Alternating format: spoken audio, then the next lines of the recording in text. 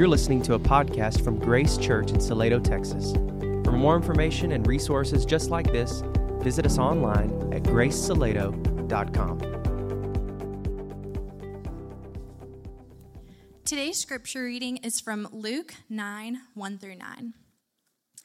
And he called the 12 together and gave them power and authority over all demons and to cure diseases. And he sent them out to proclaim the kingdom of God and to heal. And he said to them, "Take nothing for your journey, no staff, nor bag, nor bread, nor money, and do not have 2 tunics. And whatever house you enter, stay there, and from there depart. And wherever they do not receive you, when you leave that town, shake off the dust from your feet as a testimony against them." And they departed and went through the villages, preaching the gospel and healing everywhere. This is the word of the Lord. Thank you, Ruth. Well, it is good to be with you this morning. It's good to be back in the book of Luke after we took a brief detour for a little mini-series on the church.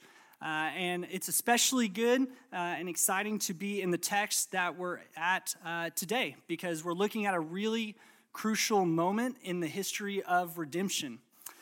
Because if you remember way back in chapter 4, Jesus gave this really big, grand announcement about why he came. Right? He said that he came to preach the good news. He came to set captives free, to heal the sick. And so from that point in chapter 4 all the way up until this point in chapter 9, that's exactly what he's been doing. So he's been going around and he's been healing lepers and paralytics. He's been giving sight to the blind. He's been proclaiming the gospel throughout these villages and calming storms. And really, he's just been proclaiming and demonstrating the reality of God's kingdom. But here in chapter 9, this is the moment in history where it starts to be revealed that Jesus' followers get to participate in this work of proclaiming the gospel and that they're not bystanders in the work of God and in this mission. So they get to actually participate in this healing and this restoration and this redemption process. They're active participants in it. It's in these verses, and you can tell because if you go to the passage right before this, at the end of chapter 8, there's this incredible story where there's this young girl who's died. Jesus raises her back to life. And then he looks at the parents, and this is what it says in verse 56. Her parents were amazed, but he charged them to tell no one what had happened. And then in the very next passage, it says that he gathered the 12 together so that they would go out and tell everybody. So there's a big shift that happens from the end of chapter 8 to the beginning of chapter 9. If you zoom out, it's happening on an even bigger scale because the first words of chapter 8 says Jesus went out into the villages proclaiming the good news of the kingdom.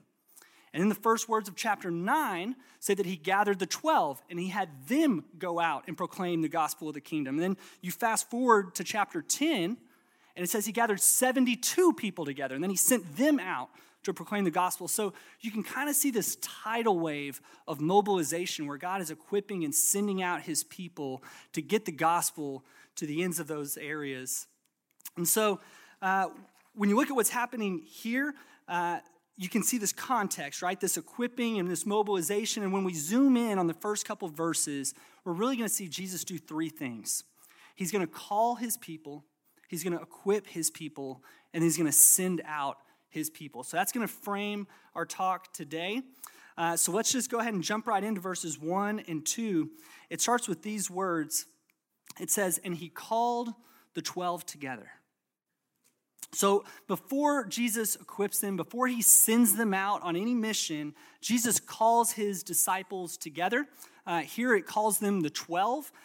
Which is because there were 12 of them. So Luke doesn't get any bonus points for creativity or flashy names, but it does get the job done. He called his disciples together.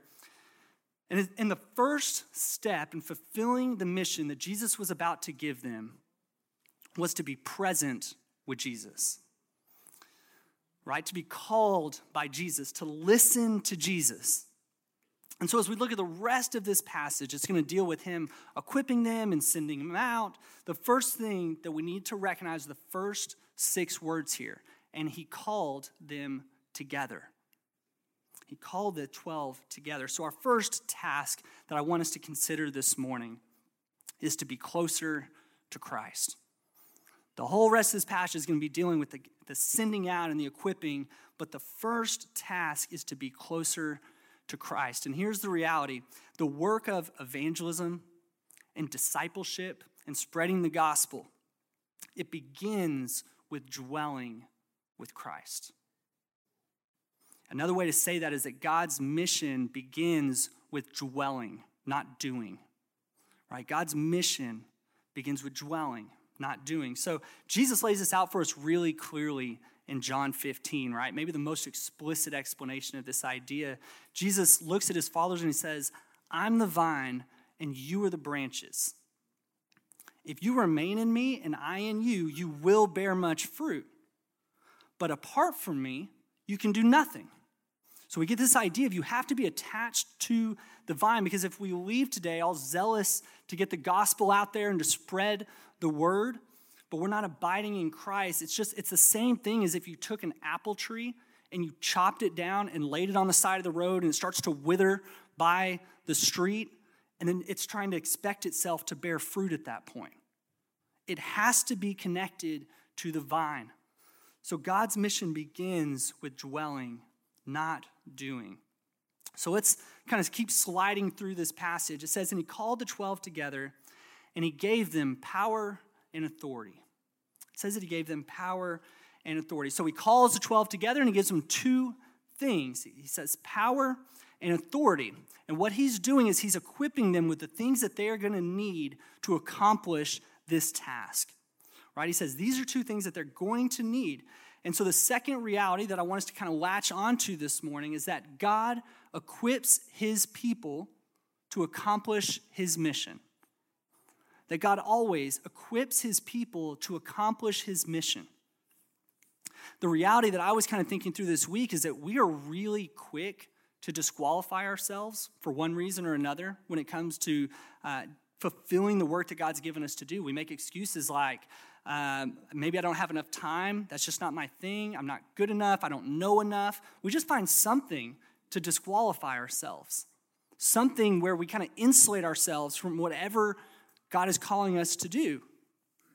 And so I just want to say something really clearly up front, which is that God does not need qualified people. And I want us to hear, God does not need qualified people. He doesn't need people that already have power. He doesn't need people that already have influence. He doesn't need people that have this incredible skill set. God equips his people for his mission. And it's also important to think of the back end of that, which is that God is not limited by our weaknesses and our flaws and our shortcomings, right? That's why we can look at 2 Corinthians where it says, my grace is sufficient for you, for my power is made perfect in your weakness. God does not care what you are capable of in and of yourself. Your value does not come from what you can offer up to God in his work. The thing that's required from you and from me and from us is faithfulness. This humble, obedient willingness to abide in Christ and to do the work that he's given us to do. And the reality is that God's power and God's authority are what makes it effective. And so we can even extend kind of that second truth that we were looking at by saying this: God equips ordinary people to accomplish his extraordinary mission. God equips ordinary people to accomplish his extraordinary mission. They cannot do what they were called to do without first being equipped by the one who called them to do it. The reality is that the apostles, these guys had no power on their own. They had no authority on their own, right? These were just ordinary guys who were following Jesus around. But look what happens in Acts 4:13. Peter and John heal a man, and then look what the people watching say. It says, when they saw the courage of Peter and John and realized that they were unschooled, ordinary men, they were astonished. And they took note that these men had been with Jesus. What a testimony, right? God using ordinary people to accomplish his work. God was not concerned with what skills they could offer him, right? He equipped them to do the work that they were going to do. And so our second truth is that God equips ordinary people to accomplish his extraordinary mission.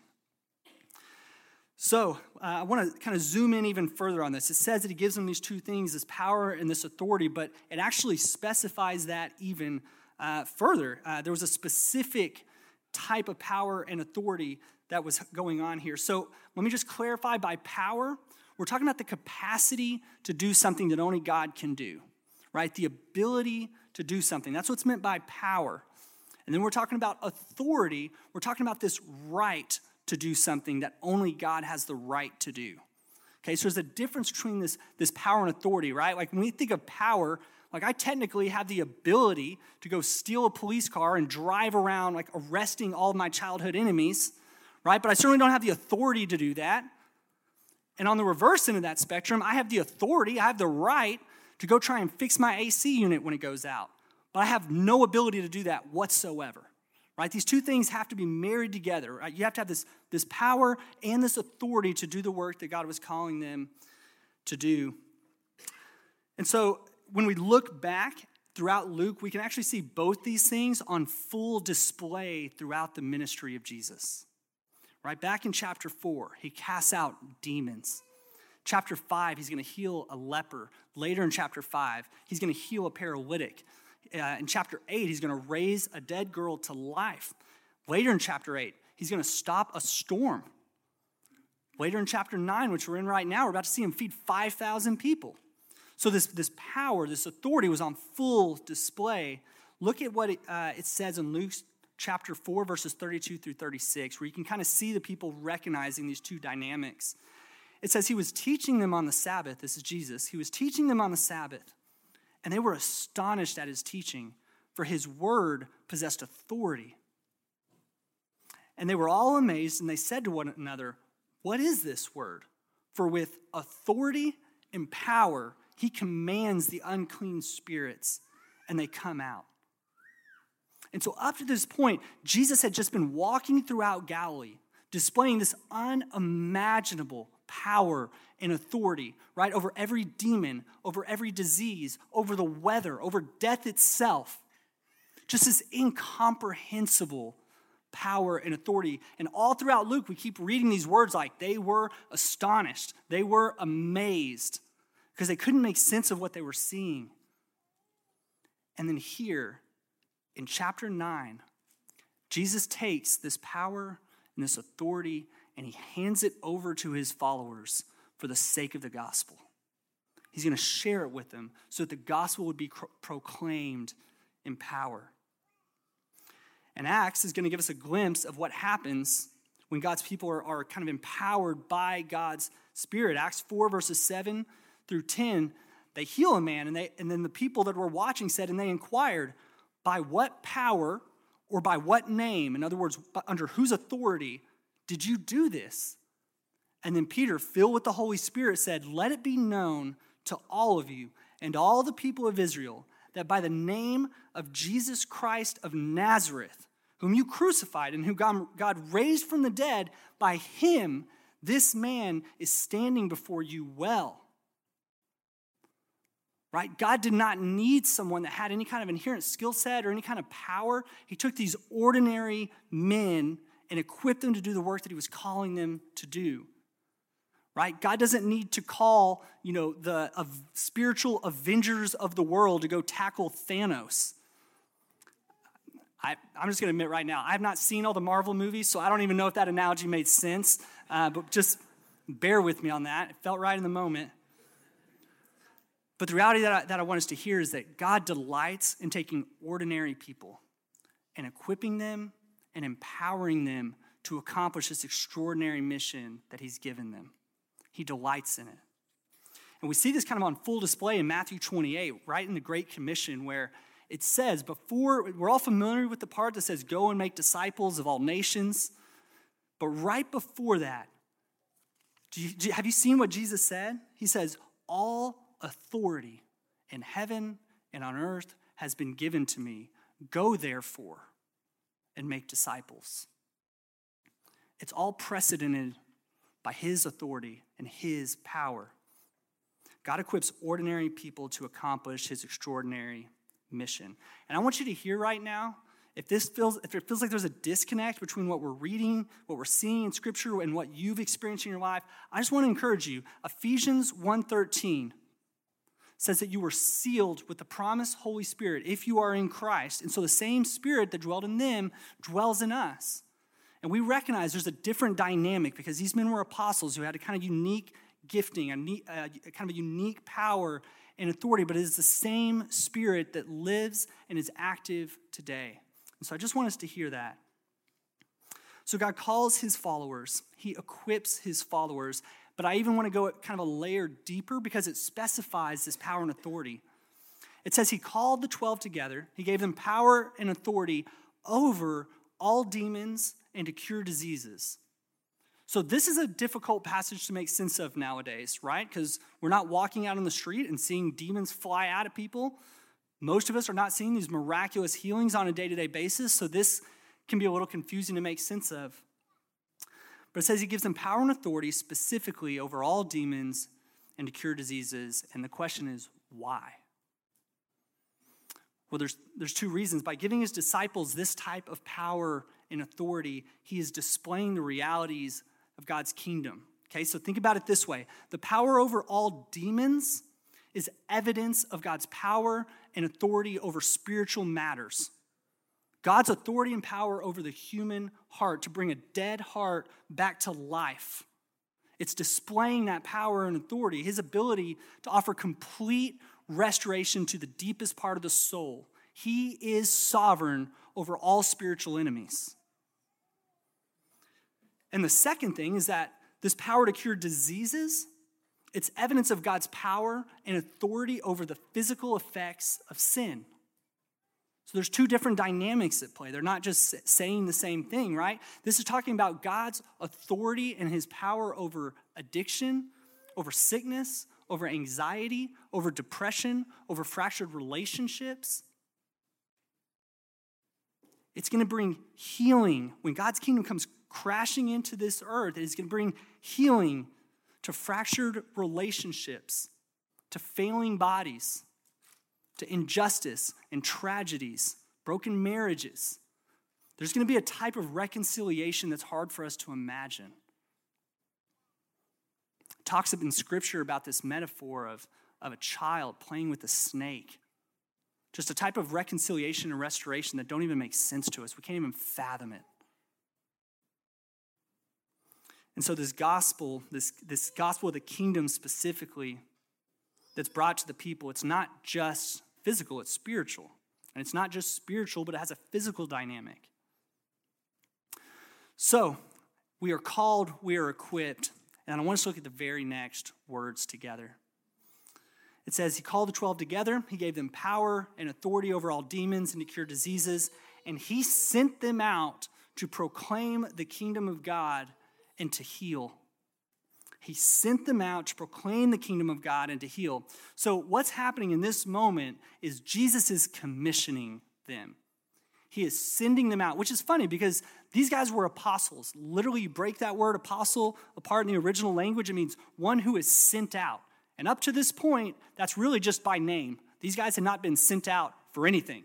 They were just following them around. So this commissioning is important. And he was commissioning them to carry this gospel of the kingdom to a world that is hurting and fractured. The disciples were being sent out to explain that there were two kingdoms. There is this kingdom of darkness, this kingdom of the earth that is full of brokenness, of the physical effects of sin. It's being led by a false king, Satan, who has one mission, and it is to kill and to steal and to destroy. That's the kingdom that they're aware of. And he says, but there is this other kingdom, this kingdom of God, this kingdom of light where there is healing and restoration and redemption. And so the message that they were going out into these villages and telling people was that every person who's ever stood on this earth and breathed a breath is by nature, because of our sin, we are citizens of this kingdom of darkness. And it takes this miraculous work of God to transfer someone from the kingdom of darkness into the kingdom of light. And they were to go out and tell people that miracle has come. King Jesus is here. This is the gospel of the kingdom that they were going out and proclaiming. They were proclaiming this healing and restoration and redemption that was available to them. And they said there was something that was necessary for those people, and that was to respond by laying down their lives and placing their full trust and allegiance in the person and work of Jesus Christ. This is the gospel they were called to announce. In church, I want you to hear, this gospel should just be like a downpour of rain on parched ground. Like, I think of Salado right now and just this burnt, dry ground, this soil that is just being turned to rock, the dust, this 108-degree heat that's somehow creeping in to this room, even with 4 air conditioners blasting on full power. Like, there's this crippling heat, this dryness around us that's like a spiritual reminder or a physical reminder of a spiritual reality, that this world is groaning and in need of this living water to come and revive the plants and quench the ground and refill the water supply. Because, church, 2,000 years after Jesus came, there are 3.2 billion people on this earth that have no idea that they can be restored into God's kingdom. They don't even know that they need to be restored into God's kingdom. They're clueless. 40% of every human being on the earth right now has never heard this message that he sent them out to proclaim, and then sent 72 out to proclaim, and then sent us out to proclaim.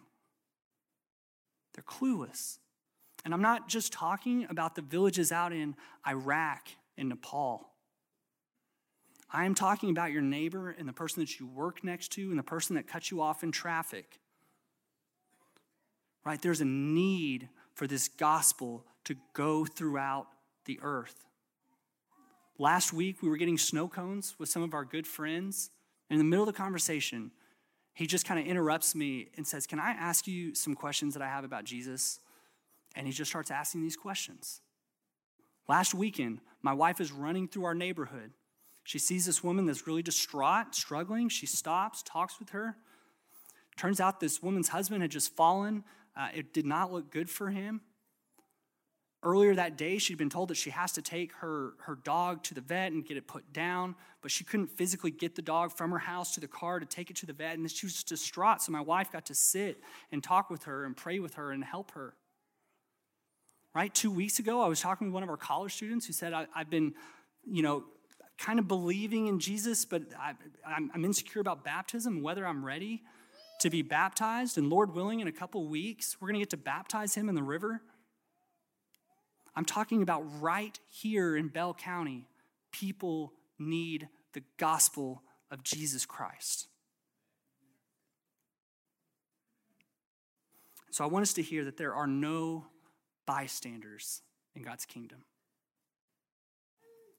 Every single believer has a role to play in fulfilling the Great Commission, without exception. Every single person in this room has a role to play in fulfilling the Great Commission. There's no spiritual B team. And I also want to pause and help us recognize how incredible of an opportunity this is. Oftentimes when we're talking about this being sent out, it's like this plea. But I want us to recognize this from the other end of this paradigm, that this is an opportunity. The fact that mankind rebelled against the living God, and instead of wiping them off the earth, right, he sent his son to pay the penalty that we deserved. And now we're not only the recipients of this salvation message, we actually get to be the messengers of it. Like, we get to carry this message to people that have never heard it and watch the gospel transform a human life. We get to watch a dead soul get brought to life. This is an incredible opportunity that you and I have to participate in this work of restoration and healing. So I also want to recognize I can be a little passionate. And there are some people here that are thinking, this is great. I have no clue how to go about this. I want to pause and I want to just give you 6 really easy ways that you can kind of be sent out right now, this week. Just 6 things. Just grab 1 or 2 of these and say, I'm going to try and build this into my rhythm this week. Okay, so if you've got something to write on, this is a good chance to start writing some things down. I'm going to sprint through them. First of all, share the gospel with someone. You're like, thanks, David. I didn't pick up on that. Well, it's a good starting point, right? We don't want to overlook that, but consider one person that God already has in your life that you have a relationship with that you can share the gospel with. Tomorrow when you go into work and they say, how's your day going? Just pause and look at them and be like, my morning is going really amazing. I had some great time with the Lord this morning, just reading my Bible and praying. And it was just really, really satisfying. Like, are you a spiritual person or have you ever read the Bible? Just find something, right? To just segue into a spiritual conversation and just, instead of saying, good, I'm tired, busy, a lot going on. Just be intentional with getting the gospel into your conversations. So that's the first thing, is share the gospel. Number 2, you can disciple a younger believer. Okay, if that sounds intimidating and you're thinking, I don't know how to go about that, find an elder or someone on staff that can walk you through it, but really don't overcomplicate it as well. Just help them understand and apply the Word of God to their life. Be a godly example and resource for them in their life. If you want some low-hanging fruit of where to start on this, find one of our college students that's here, that's separated from their family right now, right? I get to spend time with them every single week. They're just growing and thriving in the Lord, and the opportunity to be a part of just sitting next to them and trying to help them walk through all these different stages of life is such an honor and a blessing. And so college students, if you're hearing this and you're like, I don't want this, just run out the door right after service so nobody grabs you, right? But just find someone that hasn't been walking with the Lord quite as long as you and just seek them out and love them and help them apply the gospel to their daily life. So disciple a younger believer. The third thing is serve with your community group. Okay, in a couple weeks, groups are going to be starting back up. It would be a really natural time for you to say, hey, as a community group, what if once a month we served in XYZ area? Just pick somewhere, right? As a church, we support a number of different organizations that we believe in, we care about. Go serve one of those. Body of Christ Community Clinic, wonderful organization. Hope Pregnancy Center, wonderful organization. Heart and Hands here in Salado, wonderful organization. Go out and volunteer and just say, what can we do to be a blessing to your organization, right? Work with Lauren and the Good News Club, where they go out into the schools every Thursday and they kind of have a VBS in the public schools, right? If you want a really, really easy way to start, do this. Go to the local nursing home, play bingo with them one night out of the month, and then share the gospel with whoever will talk to you. I did this in college, and what I learned is you can absolutely butcher the gospel, but by next week, they will have completely forgotten, and you can just do it right over again. It's like a training ground, okay? This is a great opportunity. If you're really nervous, start there, right? And then move on to other places. And I say that jokingly, but just find somewhere where your community can go and serve and be a blessing to the people around us. Number 4 is one I really, really, really want you to encourage you to consider, is to support a missionary family, to commit to supporting a missionary family. So this could look like you financially supporting their work and then praying for them once a week as a family unit. It's a great way to start. Just like the organizations, we have a handful of missionaries that we love and that we care about and would love to connect you with, to be praying for them and just getting their newsletters and knowing how you can support them and care for them, right? We've got the Clarks in Poland. We've got the Klumpenhauers in the Netherlands, the Brewers in Oman. We've got the Harrises in Turkey, the Blonders in Greece. Just reach out to us and say, hey, I would love to connect with one of these families. Can you just point me in the right direction? right? We will bend over backwards to help you however we can. But I would love for us as a church to just be intentionally supporting the work of the gospel throughout the earth. And it doesn't always have to happen from the top down, where the church is saying, this week we're doing this. You and your family can be a part of advancing the gospel to the ends of the earth. And these families and partnering with them is a great way to do that. Number 5, just meet and serve your neighbors. Meet and serve your neighbors. So you can commit to just trying to meet every single neighbor within 100 yards of your house over the next month or 6 months, however long you think it might take you. Now, if you're someone that lives out in the boonies of Salado and you don't have any neighbors, don't follow this one, right? Pick a different thing on the list, right? But just commit. I'm gonna get to know everyone kind of in my circumference of my neighborhood, and I'm gonna look for opportunities to love them and to support them and to pray with them and to share the gospel with them. And number 6, you can consider going on a short-term missions trip. So we're getting things kind of prepared for next summer where we're going to be taking some trips. But something I even want to encourage you more than that is to consider doing something here locally. If that's a terrifying idea to you of just going out and sharing the gospel here in Bell County, grab someone that went on our Netherlands trip and just be like, hey, I would love to do this. I don't know where to start. Would you go out with me? And they would love to. I'm voluntold, everyone on this trip. I said, well, hey guys, this is a surprise, but you're about to get volunteered to do this, whether you want to or not. But I know that knowing these people, that they would love to partner with you in that, okay? So grab Larry Zhang or Jody Miller or Wendy Clements or Puckett or Jerry Sakely or myself, hunt one of them down and just say, could you go with me and just help me figure out how this even looks of just going and sharing the gospel with somebody. Okay, you don't need to do that if you already feel that boldness and conviction, but church, we have a work to do. There is a mission that still exists today. And following Jesus means more than just nodding your head in agreement on a Sunday morning.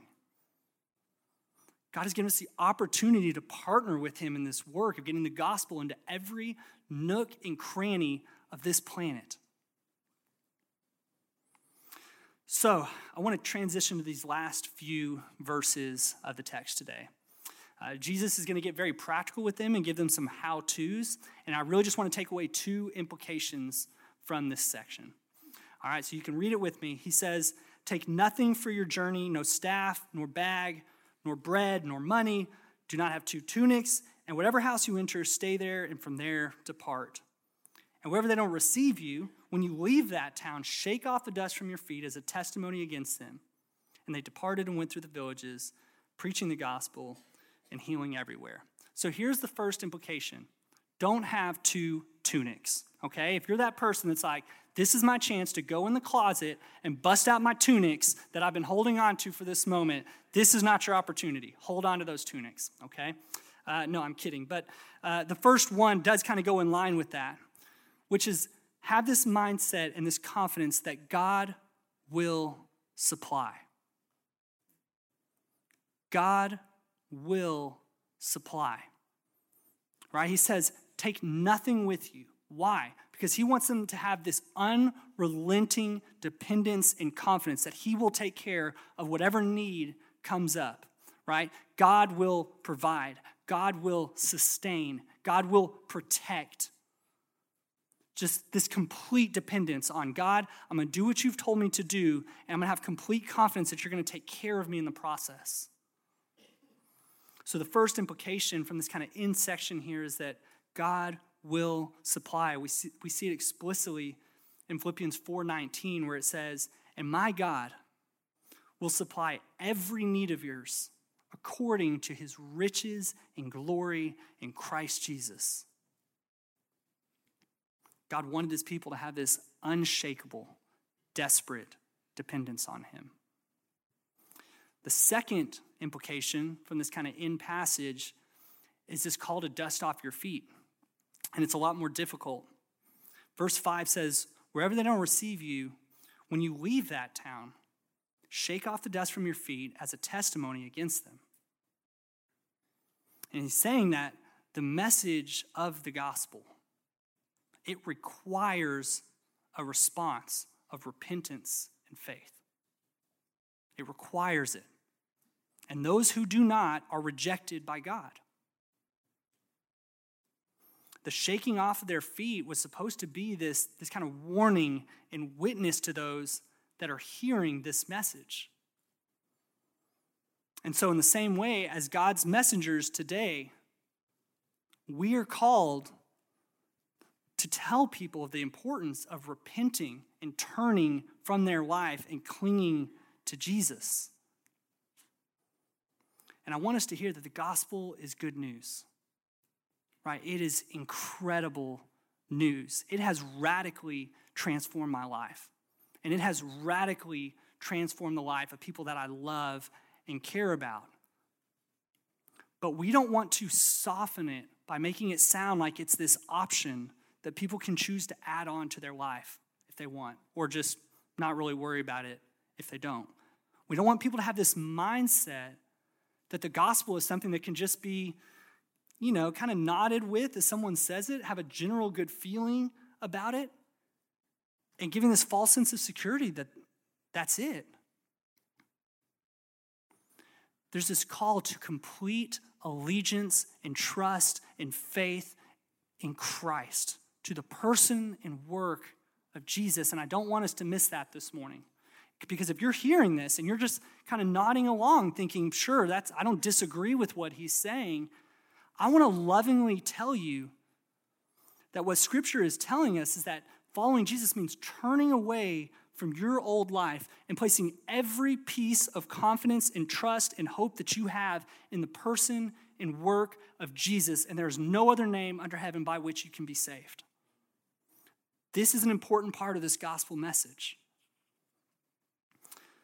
So I want us to hear that, and for those of you who are in Christ already in this room right now, I want you to remember this incredible reality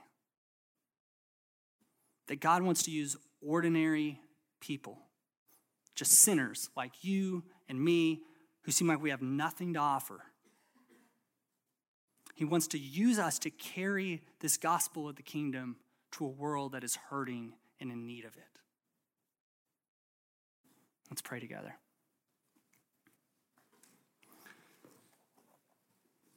God, you are so good. God, I cannot believe that you have given us the opportunity to even be aware of your kingdom, to be able to hold your words in our hand, to have been raised in a place where we get to hear the gospel of Jesus Christ proclaimed. God, thank you so much that we get to be a part of your kingdom. And that not only do we get to hear this message and receive this incredible news, but we get to go out and partner with you in making it known to people that have never heard it before, people that are suffering and hurting and lost and broken. And we get to bring them the only thing in history that has the ability to heal a human heart, to bring a dead soul to life. You are so good. You are so kind. I beg you, as a people, that we would joyfully respond with proclaiming this message to whoever we can. That you would help us to be intentional in advancing your kingdom here on earth and proclaiming this healing and restoration that can be found in Jesus Christ. It's in his name that we pray.